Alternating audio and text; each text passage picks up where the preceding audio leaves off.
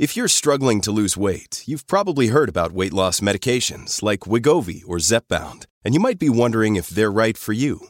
Meet PlushCare, a leading telehealth provider with doctors who are there for you day and night to partner with you in your weight loss journey. If you qualify, they can safely prescribe you medication from the comfort of your own home.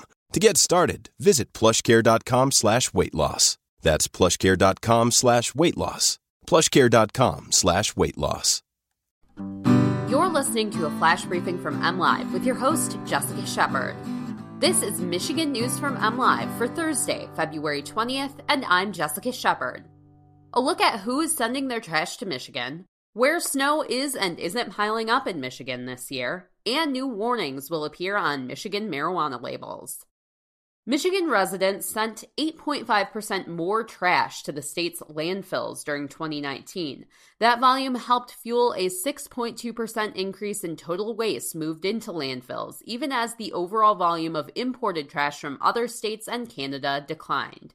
Disposal in the states last year totaled 55 million cubic yards of solid waste, ranging from household and municipal trash to industrial and contaminated items. The largest source of waste imports to Michigan continues to be from Canada, according to the state. The 2019 total is down about 2.4% from a year earlier. Meanwhile, Canadian waste imports equal about 17.1% of all waste disposed in Michigan landfills. The total of waste from other states and Canada totals about 22.2% of all solid waste disposed in Michigan landfills.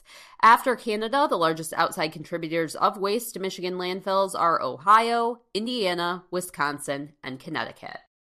Michigan is usually a state where snow totals vary greatly. That is true again this winter. We have parts of the state with above average snowfall so far. We also have a sizable section of lower Michigan with much less snow than normal so far.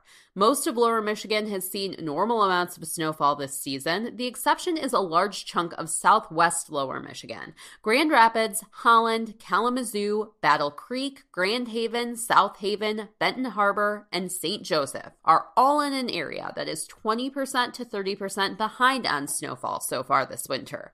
Grand Rapids is 14 inches below an average snow of 60 inches to date. Kalamazoo has only had 44 inches of snow, which is 18 inches behind average. Most of the Upper Peninsula has seen above average snowfall this year, except for the Keweenaw Peninsula, which is slightly lower than normal with snow.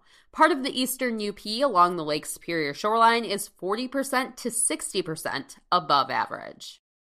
Michigan marijuana packaging will become a little more crowded with warnings and other required information. Governor Gretchen Whitmer on Wednesday signed into law new safety requirements for marijuana sales. The laws require marijuana products to now include warnings regarding risks to unborn children and children who are breastfeeding. They also mandate that marijuana shops make pamphlets explaining underage use health risks available to all customers.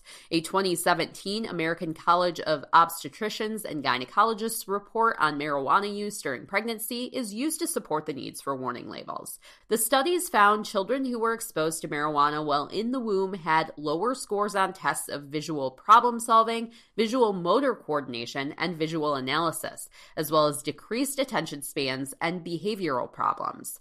Those who oppose the warnings express concerns that too many labels on marijuana products could water down the urgency of the warnings.